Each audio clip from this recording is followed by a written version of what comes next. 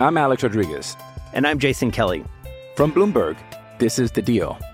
Each week, you'll hear us in conversation with business icons. This show will explore deal-making across sports, media, and entertainment. That is a harsh lesson in business. Sports is not as simple as bringing a bunch of big names together. I didn't want to do another stomp you out speech. It opened up so many more doors. The show is called The Deal. Listen to The Deal. Listen to The Deal on Spotify. Hello, it is Ryan, and we could all use an extra bright spot in our day, couldn't we? Just to make up for things like sitting in traffic, doing the dishes, counting your steps, you know, all the mundane stuff. That is why I'm such a big fan of Chumba Casino. Chumba Casino has all your favorite social casino-style games that you can play for free anytime, anywhere with daily bonuses. That should brighten your day a little. Actually, a lot. So sign up now at ChumbaCasino.com. That's ChumbaCasino.com. No purchase necessary. VGW Group. Void where prohibited by law. See terms and conditions. 18+. Hello, it is Ryan, and I was on a flight the other day playing one of my favorite social spin slot games on ChumbaCasino.com. I looked over at the person sitting next to me, and you know what they were doing? They were also playing Chumba Casino. Coincidence? I think not. Everybody's loving having fun with it. Chumba Casino is home to hundreds of casino-style games that you can play for free anytime, anywhere, even at 30,000 feet. So sign up now at ChumbaCasino.com to claim your free welcome bonus. That's ChumbaCasino.com and live the Chumba life. No purchase necessary. VGW Group. Void where prohibited by law. See terms and conditions. 18+. It is Ryan here, and I have a question for you. What do you do when you win? Like, are you a fist pumper, a woohooer, a hand clapper, a high fiver? I kind of like the high five, but if you want to hone in on those winning moves, check out Chumba Casino. At ChumbaCasino.com, choose from hundreds of social casino-style games for your chance to redeem serious cash prizes. There are new game releases weekly, plus free daily bonuses, so don't wait. Start having the most fun ever at ChumbaCasino.com. No purchase necessary. VGW Group. Void where prohibited by law. See terms and conditions. 18+. Before we begin, if you like what you hear on Mile High Report Radio podcast, don't forget to rate and review us on Apple Podcasts, and go ahead and click subscribe wherever you get your podcasts. You're listening to Mile High Report Radio with your hosts, Adam Malnati and Ian St. Clair. Get involved with the Denver Broncos conversation at milehighreport.com. And now, it's time to get to work. Adam, we got more fuel for the Drew Lock and Denver Broncos excitement fire on Monday when Troy Rink with Channel 7 or the Denver channel tweeted that while practicing social guidelines, Drew Lock has thrown to a few receivers recently. The hope is to amp it up when allowed. Drew Lock is doing everything permissible to get ready for the upcoming season. Now, one of the things that I saw from people commenting on it is who was he throwing to? Were any of them receivers? So we don't know the receivers that he was working with, but that is like I tweeted on Monday when I saw it. I've said it before, but man, I am so stoked that Locke is the Broncos quarterback. Yet more evidence that he gets and has it. Here's to Locke being the guy for at least the next decade.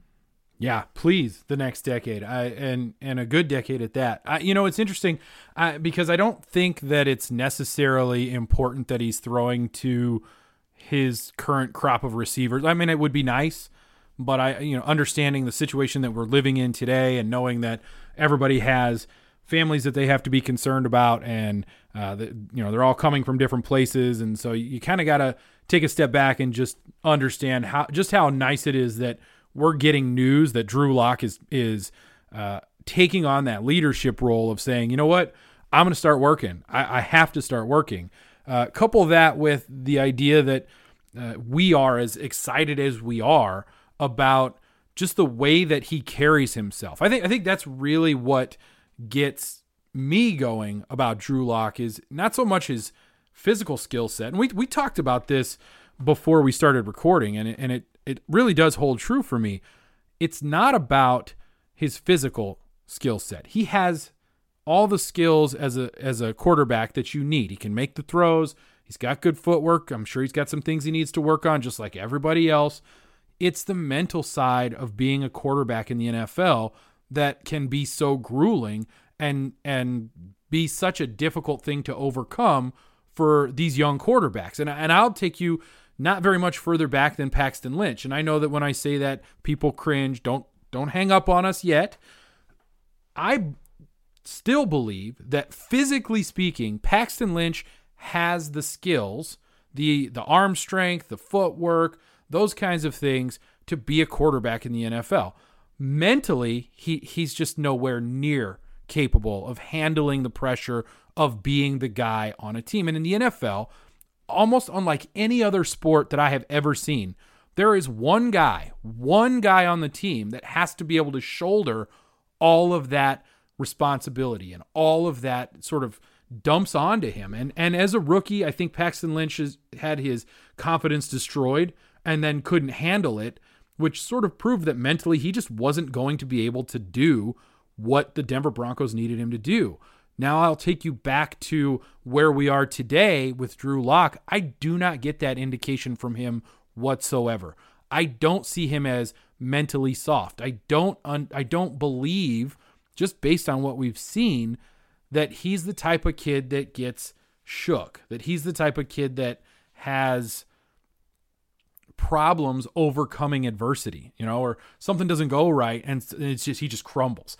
He's the type of kid to me that something doesn't go right, he goes, dang, that sucks. He laughs about it. He throws out a few bars of the rap song that's playing in the stadium. And the next time he goes out, he forgot that he threw an interception, or he forgot that he took a bad sack, or he forgot that he fumbled and the ball got, and he's just back into being Drew Lock and being the quarterback.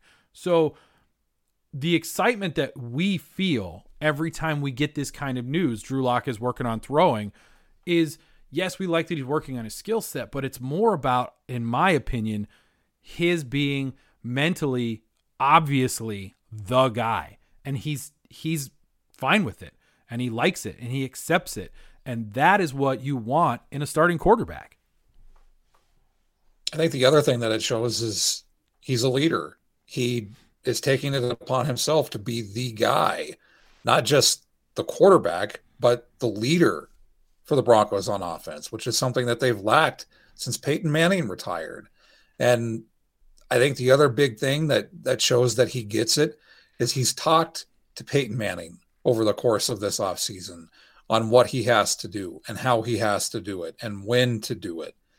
And that ties into what you said, that he gets it mentally, because a lot of quarterbacks get it physically. They have the physical traits. They have the skills. What keeps them from doing it is the mental side of it. And you've touched on this on a couple of the recent podcasts that we've done, that when Drew Lock first talked to Jerry Jeudy, he's like, we can dive into the playbook right now.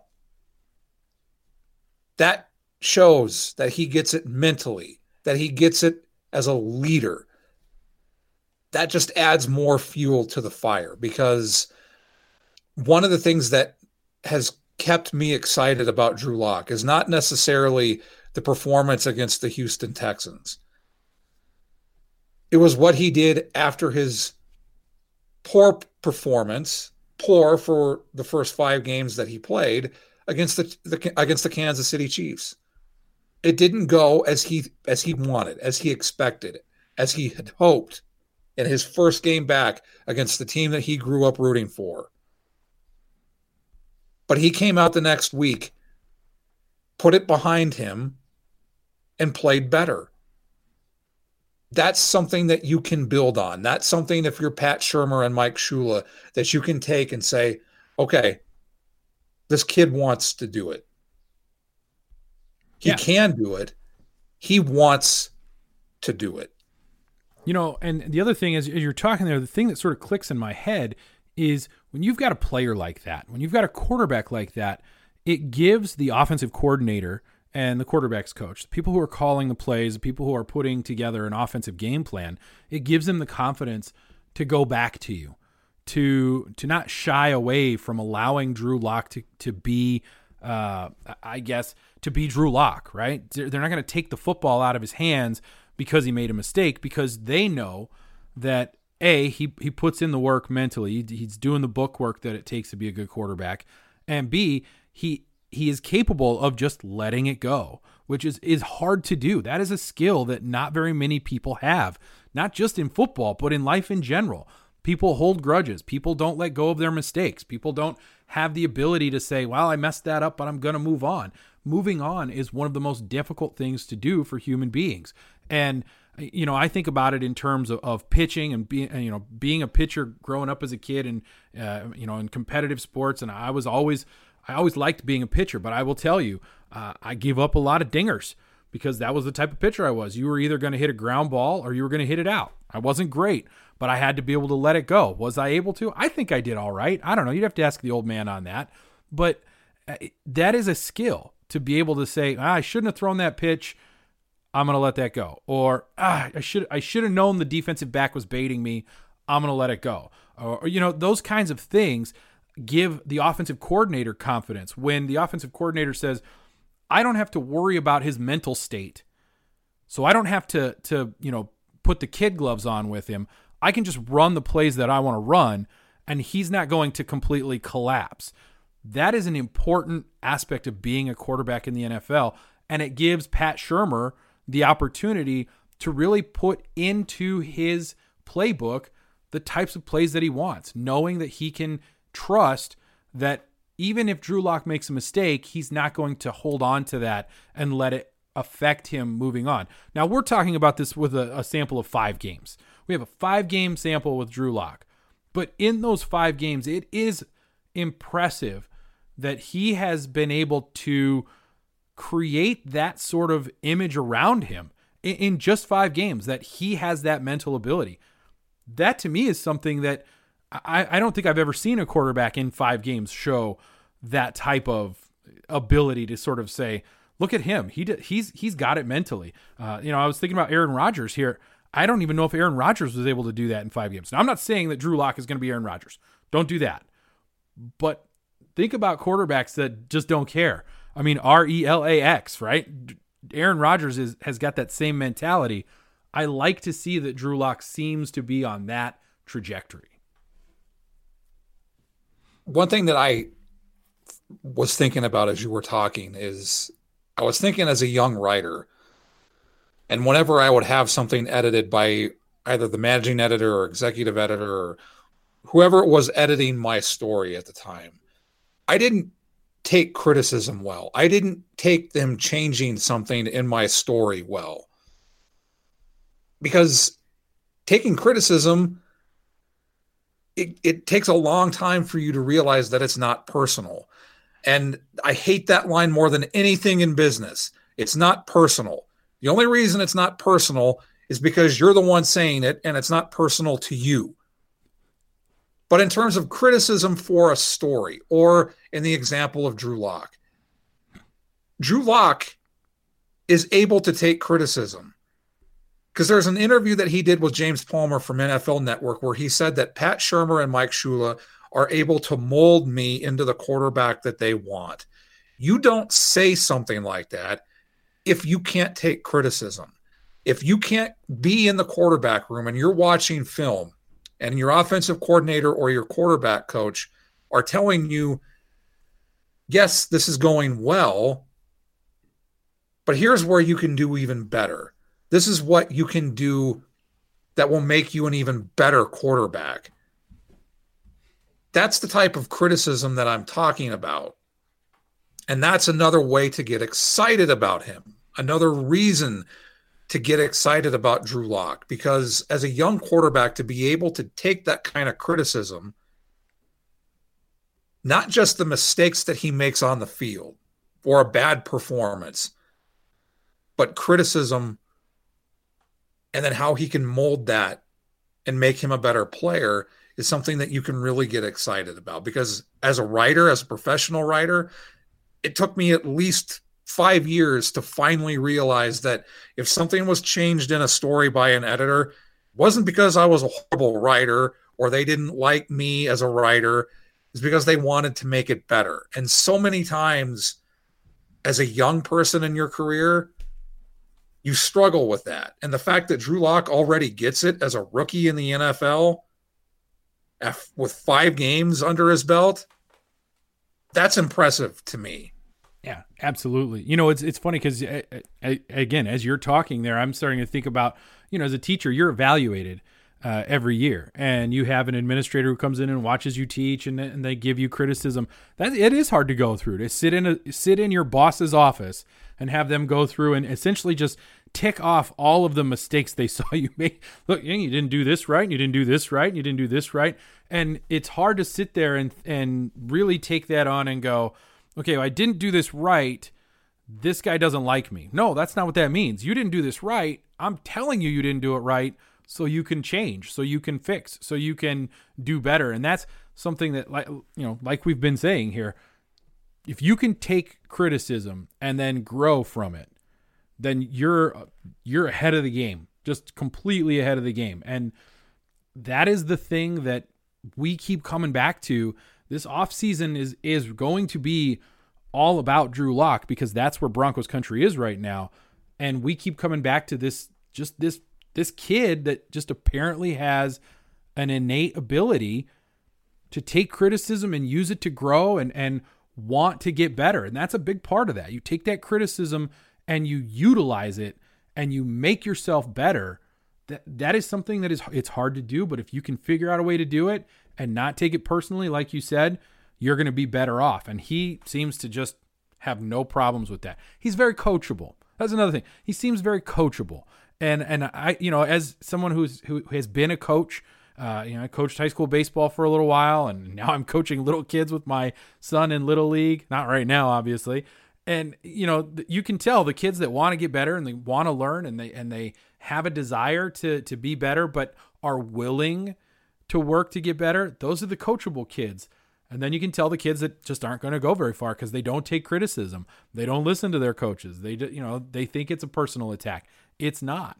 And so if nothing else, as we sit here and we talk about Drew Lock and the future of the Denver Broncos, mentally speaking, as a quarterback, he's the type of guy you want under center. He just is. I've said this on a prior podcast. I'll say it again. He loves football. He doesn't just love the physical aspects of football. He doesn't just love to be on the field and to spin it to his receivers, to play the game. He loves everything about football. I think it's clear, and we go back to this Jerry Jeudy comment that he made when Jeudy was drafted about getting into the playbook. He loves the mental side of the game. He loves to study it. And I've said this, that's what made Peyton Manning one of the greatest quarterbacks, if not the greatest quarterback in history. It wasn't because of his physical gifts. It wasn't because of the way that he could spin it. It's because of the way he prepared. And the fact that Drew Lock loves that aspect of the game is another reason you can get excited and you can believe in him, that he's the guy for this organization for at least the next decade, because they don't come around that often.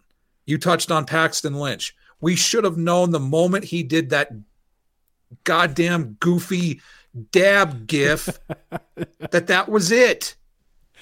Oh, I feel so bad for him with that. I mean, they told him, hey, do a dance. And he did a dance and he looked exactly like he looked as a quarterback. That's the other thing that I'll say about that stupid gif is, my God, I still cannot, every time I see it, I cannot believe how big Paxton Lynch's feet are. He's got some big feet. My God, he's got some skis. I'll tell you, as somebody with big feet, I mean, I have a size 14. I have to wear a size 14 shoe. I have to, otherwise they'd be too small or too big if I went bigger.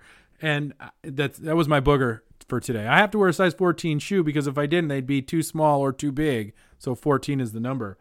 Can we start calling that a John Madden? Because you don't want to call it a booger. Booger McFarland is an idiot. Okay. We can. So, all right. I it's over, fat man. That's all I think of when I hear John Madden. But it is the poor kid with his big feet. It's just the way it is. But I will say, and this kind of sort of push us along here in this conversation, if Drew Lock is the quarterback for the next decade, if we can sit here and say, okay, he's in for a decade, we've got him.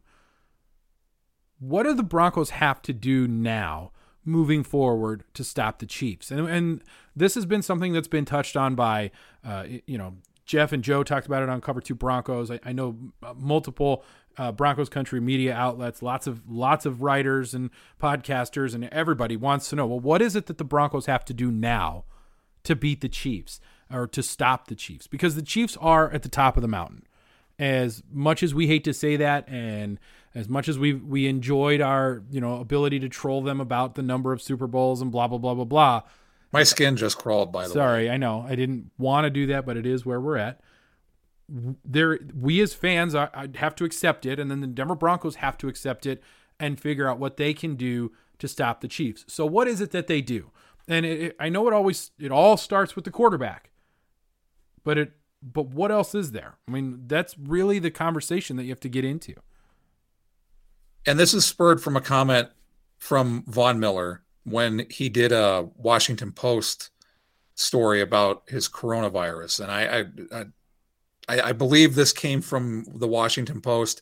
He also talked to USA Today about what the coronavirus did to him and the impact that it had on him.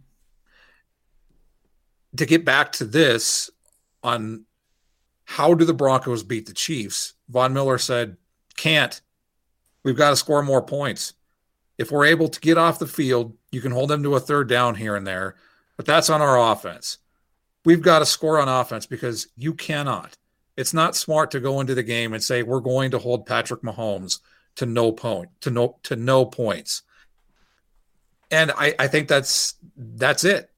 I mean, even with Vic Fangio, you're not going to be able to stop Patrick Mahomes in this Chiefs offense. So you have to score more than they do. I think what would help is to be able to make them one-dimensional. I think that's one way that you have to make the Kansas City Chiefs.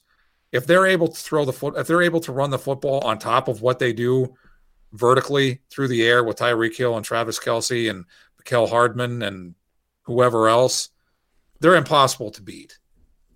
So you have to put them in second and third and long. To me, that has to be the goal defensively, but it all starts with the offense. You have to be able to score points. You have to be able to keep up with them. And I'll take it a step further. You have to score touchdowns. That's one of the reasons the Broncos drafted Jerry Jeudy and drafted KJ Hamler and drafted Albert Okwuegbunam. Alberto is fine. I think everybody's fine with it. That's why they did what they did, so that they can score touchdowns. It's not points necessarily, it's touchdowns. That's a really good point that you've made, not to use the word point there, but I was Monday night. We're recording on Tuesday the 19th here. Monday Night Football. They replayed the 2018 Monday Night Football game between the Broncos and the Chiefs in Denver.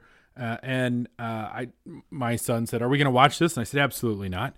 And he said, "Why not?" And I said, "Because the Broncos lose, and there's no point in watching this game." As I recall, that was the game that Case Keenum misses Demaryius Thomas for an easy touchdown that would have given the Broncos a win, one that they haven't had against the Chiefs in forever. And your point is sort of summed up in that game.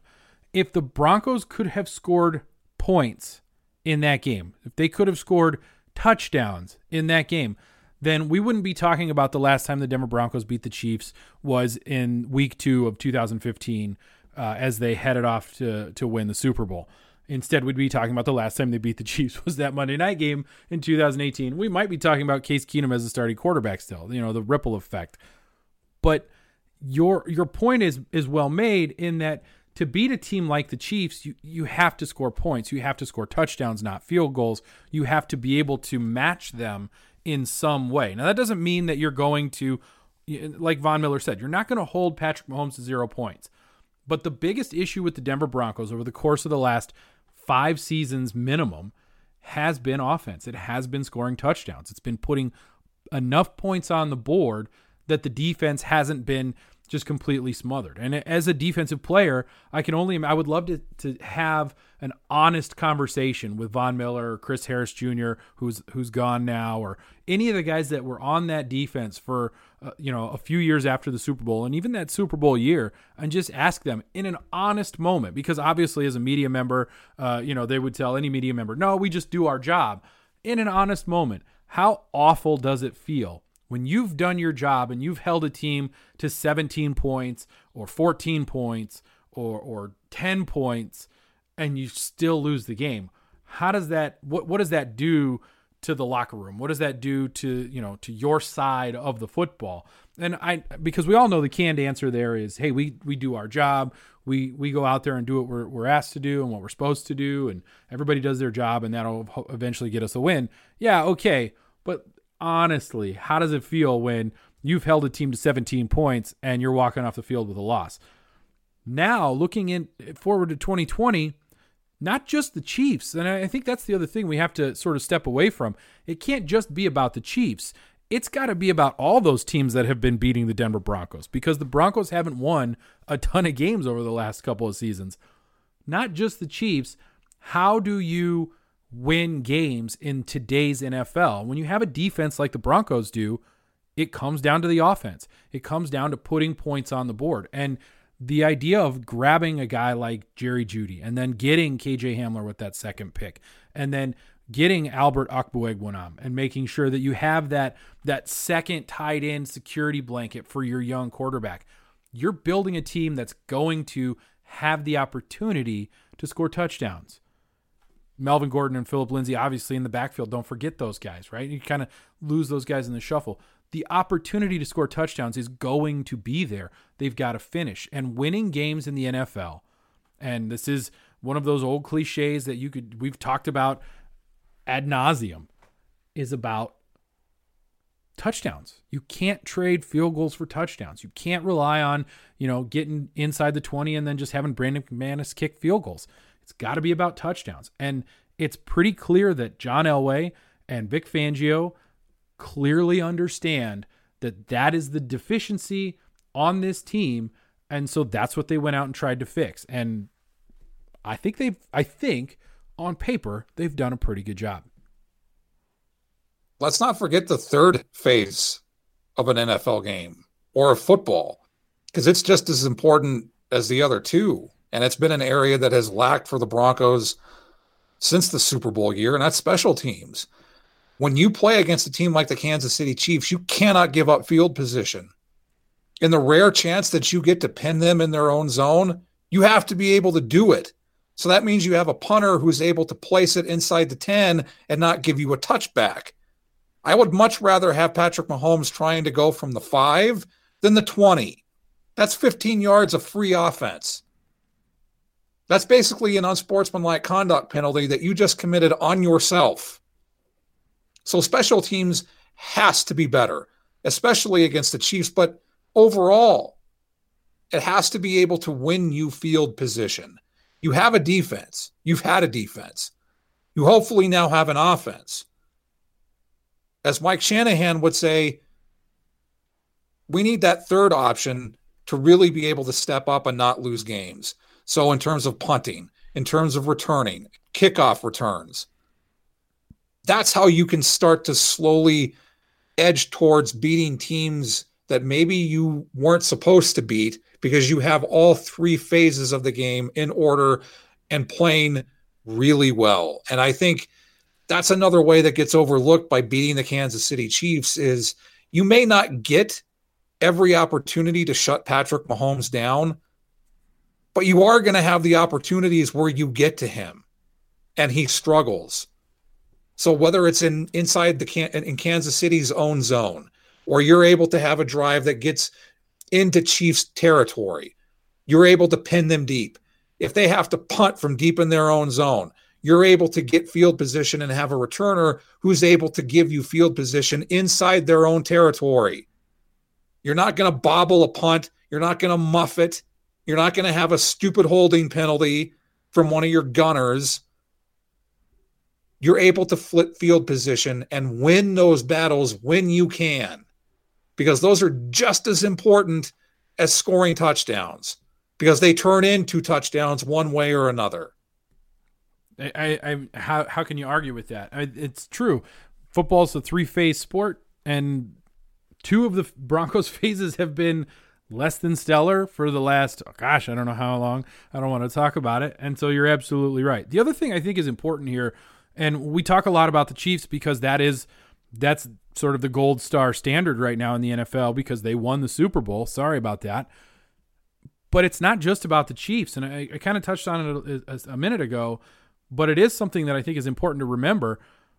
There are other mile markers that you have to get past. There are other things you have to accomplish that aren't just beating the Chiefs. And, in 2020, it might be, win 10 games. And maybe you don't beat the Chiefs at all, but you beat some teams that in 2019 and 2018 and 2017, you wouldn't have beaten because you didn't know how to win or because you didn't have the offense to put up enough points. And if you go back and you look at some of those losses and what were the things that could have been improved upon that would have given the Broncos more wins, can you build on some of those things and create an atmosphere of winning that is not just about, we have to beat the Chiefs? Because at the end of the day, and we've said this before, and I love this old cliche. It's something that I grew up saying as a Denver Bronco fan. If the Broncos go 2-14, as long as those 2 wins are against the Raiders, I'm happy. That's not actually true. No, let me give you a little inside baseball here. If the Broncos go 2-14 and all they did was beat the Raiders, I'm glad they beat the Raiders, but I'm still pretty disappointed that they went 2-14. If they go 2-14 and all they do is beat the Chiefs in 2020, that's a bad season. That's not a good season for the Denver Broncos. Even though we'll be happy that they beat the Chiefs, it won't matter. They'll have the number 1 pick in the draft, and I guess then we get Trevor Lawrence. Oh, wait a minute. Hang on a second. No, not doing it. I'm a Drew Lock guy. I'm on the Drew train.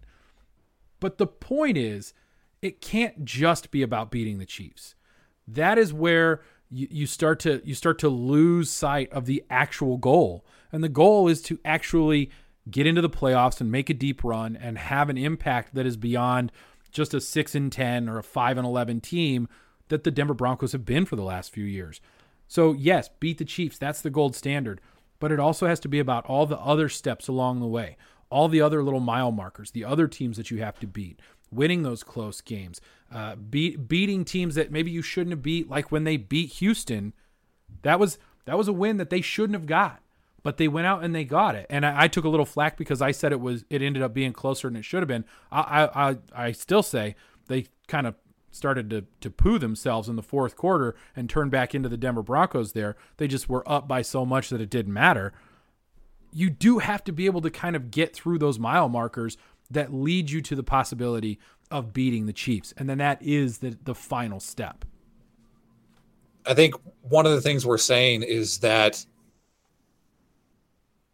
you want to get to the point where you're a complete team against everybody, not just the Chiefs. But what it does is give you a better chance at beating the Chiefs. So I think the teams that are a better barometer for the Broncos this season would be the Buffalo Bills. I think the Atlanta Falcons, I think, are a team that could be in that same vicinity. So those are the teams that I think, and the games that will tell you an awful lot about how this season is going to go for the Denver Broncos and where they will be. Because you touched on it, they're going to have to win the games that they're not expected to. If they want to be a playoff team, if they want to be a team that has a winning record, that's how they're going to have to do it. They're going to have to win the games that they're not expected to. I think the Pittsburgh Steelers in week 2 is a prime example of that. That's another team that's going to be right in that vicinity that the Broncos are going to have to beat if they want to make the playoffs. So when you look at those conference games, obviously the Bills are hopeful that since Tom Brady is now in Tampa, that they're the team that's going to win the AFC East, but you're still going to have to beat them to give yourself a shot to get into the wild card spot. The same goes for the Bills. The same goes for, I think, an interesting test will be the Dolphins. Then I'll throw in the Patriots. I think the Jets are. I'd be curious to see how the Jets do, right? All you have to do is keep an eye on Adam Gase on the sideline and see whether or not he's even paying attention. Is he looking at the field? And then the Chargers. I think the Chargers are a very interesting team. It will be interested to see how long they stick with Tyrod Taylor, if they stick with him, or if they go directly to Justin Herbert and his miraculous head of hair. I'm not sold on the Raiders at all. I don't see it, but I could be surprised, but I doubt it. I'm very interested to see how this team looks, and not just the teams in the games that they're not supposed to, but the teams that the games they're supposed to win. Because I touched on this last week when we talked about the schedule. Denver is in one of those weird areas where they hope they're on the rise, but there's still a lot of uncertainty. So Denver is one of those teams where it plays up to its competition and typically plays down to its competition. To get to the point where they're a playoff team, they have to play well against everybody, and they have to have that even plateau where, regardless of the competition, they're the same team. I think you're absolutely right on that, and I guess we'll find out as we move forward and sort of see what happens. All right, let's do this. Let's take a quick break. When we come back, the Mile High Report has started its 90 and 90 feature that we do every year, where we talk about all 90 players that are on the roster right now, and there'll be an article that comes out about different players each day. Ian's got one coming up, and so we're gonna do a quick preview on some of those, and then maybe we'll talk a little bit about some of the NFL news, and we'll go from there. I'm Alex Rodriguez. And I'm Jason Kelly. From Bloomberg, this is The Deal. Each week, you'll hear us in conversation with business icons. This show will explore deal-making across sports, media, and entertainment. That is a harsh lesson in business. Sports is not as simple as bringing a bunch of big names together. I didn't want to do another stomp you out speech. It opened up so many more doors. The show is called The Deal. Listen to The Deal. Listen to The Deal on Spotify. Hey, it's Kaylee Cuoco for Priceline. Ready to go to your happy place for a happy price? Well, why didn't you say so? Just download the Priceline app right now and save up to 60% on hotels. So whether it's Cousin Kevin's Kazoo Concert in Kansas City, go Kevin, or Becky's Bachelorette Bash in Bermuda, you never have to miss a trip ever again. So download the Priceline app today. Your savings are waiting. Go to your happy place for a happy price. Go to your happy price, Priceline. So we're back, and we, like we said, are going to start to preview some of these 90 and 90 players, just so that we can kind of start to get into it. It's definitely interesting stuff. Ian, I believe, are you the one who's writing the article on Essang Bassey, or is it somebody else? I can't remember. There's like 90 of these guys that we got to write about, and I can't remember who's doing what right now. I actually already wrote it, so it's already up on milehighReport.com. It's been a long day. Finishing the school year here, distance learning, I missed some things. It happens. What's interesting about Bassey is he falls into that category that the Broncos have been selective of and wanted and targeted the last 3 years, and that's a team captain. So, and the other thing that's fascinating is Bassey is one of 3 Wake Forest Demon Deacons that the Broncos either drafted or signed as an undrafted free agent. But obviously, and I told you this before we started recording, what makes Bassey such an interesting prospect for the Broncos is he's not just an undrafted free agent, but he's a cornerback. So obviously there's going to be that linkage to Chris Harris Jr. when he came out of the University of Kansas in 2011. So obviously the question is, can Bassey become the next Chris Harris Jr.? I think that's unfair. As I said in the story, It's a completely different team. He's a completely different player. These are completely different coaches. It's a completely different time in the National Football League. The thing that I think he has going in his favor is he has the same kind of makeup as Strap Harris. Similar to Strap, the reason he's called Strap is because he'll strap it on and do whatever it takes to cover you. He'll do anything and everything on the field to do his job. Bassey is a similar type of player. He's known for being a competitor, a blue-collar player, an underdog. So that, I think, gives him, when you have that type of mentality, that's to tie this around to Drew Lock, you're a coachable player at that point. When you have that underdog mentality, you're going to listen, you're open to criticism, but you're open to doing anything and everything that your teammates and your coaches ask of you. And I think the most likely scenario for him is that he'll end up on the practice squad. But the fact that he is that type of feisty player who is willing to get his nose dirty, so to speak, as a defensive back, could get him on to the special teams unit. And if that happens, as the old adage goes, Katie, bar the door. Yeah, it's interesting because the one of the areas that I think a lot of fans are concerned about is defensive back. It's corner with with some questions about injuries with Bryce Callahan and some of the injuries from players from last year, and it's just an area of concern. And I know a lot of fans wanted them to go after defensive back early on in the draft. First couple of rounds, there was some push for that, and obviously that's not the way things went down. But they did go and they drafted Ojemudia out of Iowa, and you also have Essang Bassey, one of those guys that you're going to sign as an undrafted free agent that, admittedly, most fans are probably not going to know that much about. But with those kinds of holes, and I don't want to necessarily call it a hole, but it is an area of concern.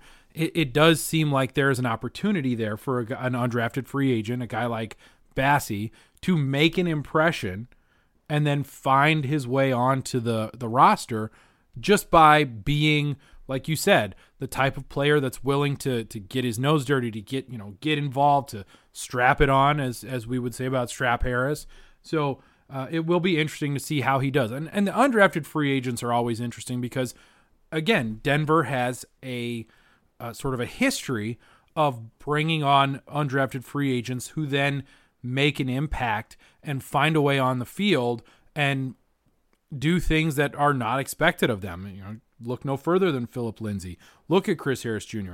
Think about the fact that Rod Smith probably has a Hall of Fame career with the Denver Broncos, and if he played for any other franchise, he'd be in the Hall of Fame right now. So, it is one of those things that we have spoken about on the podcast, almost a point of pride that the Denver Broncos have always been good at going and finding guys that are going to land on the team as undrafted free agents. I do think it's fascinating that they've got, 3 Wake Forest guys, Strnad, Bassey, and then I don't know who's the other one.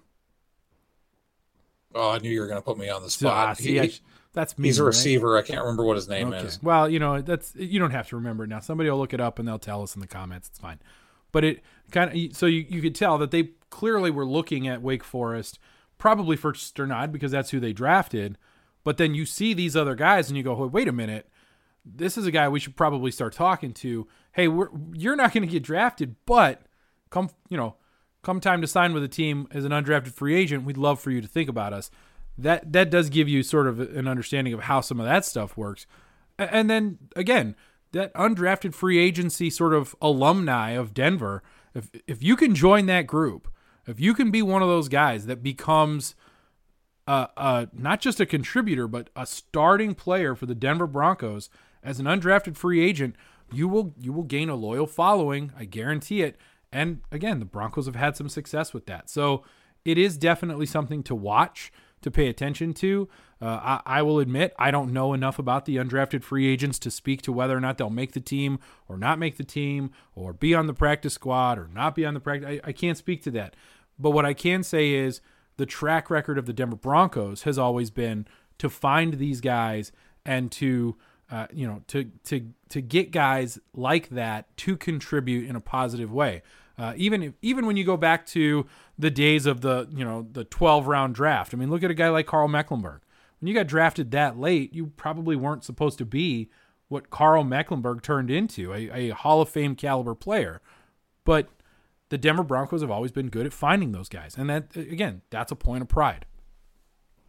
The other Wake Forest player that the Broncos signed as an undrafted free agent is receiver Kendall Hinton. There you go. Kendall Hinton. He should be a linebacker or something if his name is Hinton, so he can do some hitting. I guess you can do some hitting as a wide receiver. It's just not as common. So you mentioned that some fans wanted a cornerback in the first round or two. Would they be cornerback bros? Yeah, corner bros. Yeah, corner bros, I think is a good way to go with that. You've got your corner bros. You got your tackle bros. There's a lot of bros out there. Too many bros. Are they intermittent? Are they one and the same, or are they different? No, I think they're different. The tackle bros were vocal. They were, you know who the tackle bros were because they made sure you knew who they were. I think the corner bros, you almost can't even classify them as corner bros. They wanted the Broncos to take a corner. The Broncos didn't. They moved on. Yeah, I don't get the sense that there are definitely people in Broncos country who are still this far after the draft complaining that Denver hasn't done enough to shore up the offensive line and fix the tackle position. And it is what it is, right? I mean, I'm not going to get into that argument, but yeah, the corner bros are less vocal. They're there, but they're like, no, okay, we'll move on. It's interesting. What do you think is the bigger weakness? Because we touched on the weaknesses last week, and we both said it's winning or winning close games. Is it offensive line tackle, or is it cornerback defensive back depth? You know what? I'm going to say it's cornerback defensive back depth because we don't know enough about Bryce Callahan. We don't know enough about how the defense will look without Chris Harris Jr. And I think that what we saw in the last 5 games of 2019 was that a good quarterback with some mobility and some understanding of how to play the position behind a bad offensive line can make an offensive line look better. The improvement to the offensive line under Drew Lock wasn't because the skill got better. And I think that if you look at some of the and we've had these conversations with Jeff and Joe from Cover 2 Broncos, and they've done the deep dive into the film sessions or whatever. I don't think that just Garrett Bowles, for example, I don't think his skill set got any better. I don't think he became a better tackle.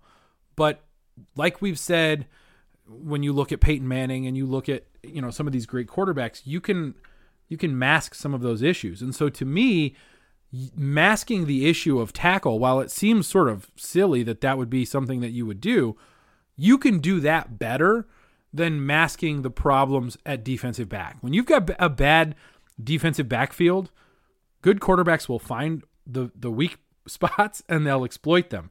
And that is something that could be an area of concern. Personally, I think Bryce Callahan's going to come back and be better than people think he's going to be. My guess is he's probably going to be healed, but you never know. And I also think that AJ Bouye is going to fill in nicely as the replacement for Chris Harris as the number 1 corner. And so I do think the defensive backfield is going to be okay. Again, you've still got Justin Simmons. You've still got Kareem Jackson, both guys who played incredibly well in 2019, who look to be just as good in 2020. And so it'll depend. I mean, you're missing Will Parks. But you're going to have you still have Vic Fangio and Ed Donatel as the coaches who are really good at putting defensive players in a position to be successful. I have a lot of confidence in that, but I think that a quarterback can mask the issues of an offensive line better if he's a good enough quarterback than a defensive backfield can be hidden when it's an entire defensive backfield. So that's going to be my area of concern. And it's not just to upset the tackle bros, because they're not wrong. The Broncos need a better situation to tackle. So basically what you're saying is Drew Lock is the lipstick and Garrett Bowles is still the pig. He is. I cannot get over the decision to just say that Drew Lock is lipstick. I just think that's, I mean, it's not a bad analogy, but it is funny to say, look, in this analogy, Drew Lock is lipstick. Well, what color lipstick is he? Is he orange and blue lipstick? How does that work? Does it smear and become brown? Is he pink lipstick? Is he red lipstick? I mean, how whorish are we getting here? Maybe I shouldn't have said that, but just a thought there. How about instead of lipstick, he's the makeup? He's the makeup. He's gonna make the pig pretty. Okay. and Garrett Bowles is the pig. All right. Okay, so let's move on from that because somebody's going to get mad at me for that. Probably my niece will say, what does that word mean? She doesn't like it when I swear. Let's move on. It's a little news from the NFL. Obviously, the owners are voting on new rules and things like that. And one of the rules that was approved, and this is per Jim Trotter of the NFL Network, and I'm just going to read what he tweeted out because I don't want to screw it up, because I will. NFL owners have voted to approve the resolution that would prevent teams from blocking assistant coaches from interviewing for coordinator positions, per sources, obviously. And then he said this is an important step. What is your initial sort of reaction to this resolution passing and this idea of teams not being able to say, for example, Ed Donatel gets a request to be the defensive coordinator for a team, and Vic Fangio says, no, you can't do that. Or to go be the head coach. Vic Fangio says, no, you can't do that. Now he can't do that, right? Now the franchise can't block an assistant from going and interviewing for another job with another team. Is that a good thing? Is it a bad thing? Where's your head at on that? I think it's a good thing. I think it's more for the assistant coaches who are, say, like a Bill Kolar, who is a positional coach and wants to become a defensive coordinator. Under the previous rule, teams, coaches could block that assistant coach from doing that. So I think it's a good thing. I don't think you want to block people who are in your organization from taking a new job. I mean, either give them a new job or give them the opportunity to get a new job. I don't think that the NFL teams in particular should hold the people who are looking to advance their career, that should be held against them. Yeah, it's an interesting dynamic. And one of the things that I kind of remember from recent history here with the Denver Broncos was a big part of why Bronco fans knew who Vance Joseph was is because they wanted to interview Vance Joseph. And you might need to correct me on this. I'm trying to, my memory is fuzzy. You know that. I believe they wanted to interview Vance Joseph for the defensive coordinator position. And the Cincinnati Bengals, who he was working with, was it the Bengals or I can't remember which? He was the defensive backs coach for the Cincinnati Bengals. They blocked the Broncos from being able to do that. And so didn't Denver bring him in as a head coaching candidate or wouldn't that have been okay? I'm trying to remember how the rule works. Would it have been okay for them to interview him for the head coaching job, but they couldn't interview him for the defensive coordinator's job because if it's a head coaching job, teams can't block you from interviewing them? I believe the way it worked is that they wanted him to be the defensive backs coach for Wade Phillips. And maybe I can't remember if it's that or if they wanted him to be the defensive coordinator. It was one of the two. I feel like that's what it was. Either way, he was blocked. The Bengals did not allow him to interview, and I do think that the Broncos contemplated or actually did want to interview him, so they brought him in as a head coach candidate. I'd have to look up whether or not that they actually went through with that or not, but I knew it was something that they had considered. I think this is way too much talk about Vance Joseph, but reached the limit. That's the most a recent example, at least with the Broncos. Yeah, I think that for at least from my perspective, and I know that there's like non-compete clauses in contracts in the business world and in a lot of places where you're not allowed to go get a job with a competitor for a certain amount of time and things like that. And I think I understand sort of the philosophy behind blocking assistant coaches from interviewing for jobs with other franchises.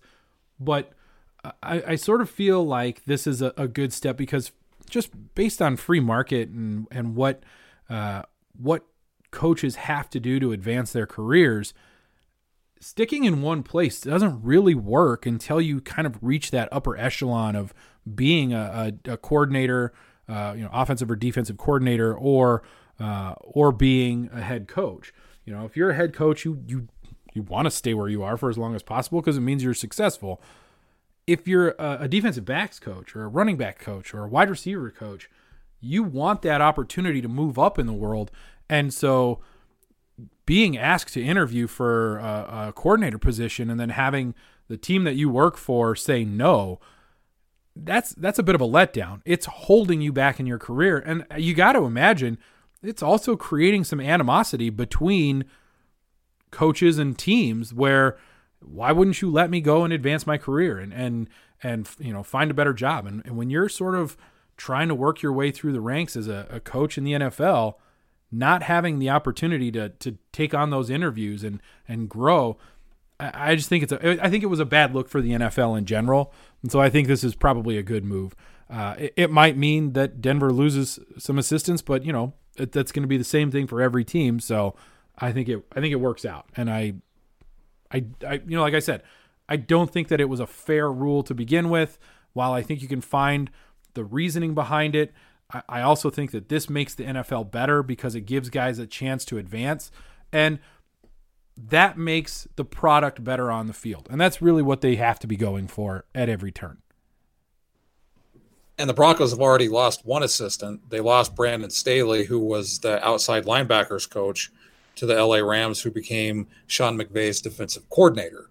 So what will be interesting to see is if it's an equal move, if that's considered something that can still be blocked or not, since it's not really an advancement move. Right. If it's a since you're not it's not Brandon Staley moving from outside linebackers coach to defensive coordinator. If he was moving from outside linebackers coach to outside linebackers coach, I'd be curious to see if that's still something that would get blocked or if it's something that is free for teams to continue to do, because that's something where I could see I would and completely understand allowing teams to block because it's a lateral move. It's not something that's going to advance that person's career one way or another. So that's where I am interested to see what happens with this new rule. But like I said at the top, I think it's a great move for the NFL to not hold coaches accountable for wanting to advance their career. As you said, it wasn't a good look for the NFL, and especially the teams that would do it. Yeah, so you end up looking like a bunch of jerks. And petty. I think it's a very petty thing to do. I think it would have been petty for Vic Fangio to block Brandon Staley. So I think it speaks highly of Brandon Staley, but it also speaks to Vic Fangio that a 37-year-old has become a defensive coordinator for an NFL franchise. Well, which is interesting, Sean because McVay's isn't he older than Sean McVay? Sean McVay is just looking for like he's looking for an older brother to come hang out with him or something. Sean McVay is what, 26, 27? It's like, didn't he just turn 21? I think he just graduated from high school, if I'm not mistaken. And he had to sit through the commencement thing that they did on TV because he didn't get to graduate. I think, and good for him graduating from high school and being a head coach in the NFL. I bet that was a rigorous sort of thing to go through. Are the Sean McVay is really young jokes? Are those old now? Are the jokes older than Sean McVay? I think they are older than Sean McVay. You've been listening to Mile High Report Radio. Get involved in the discussion at milehighreport.com. And as always, go Broncos.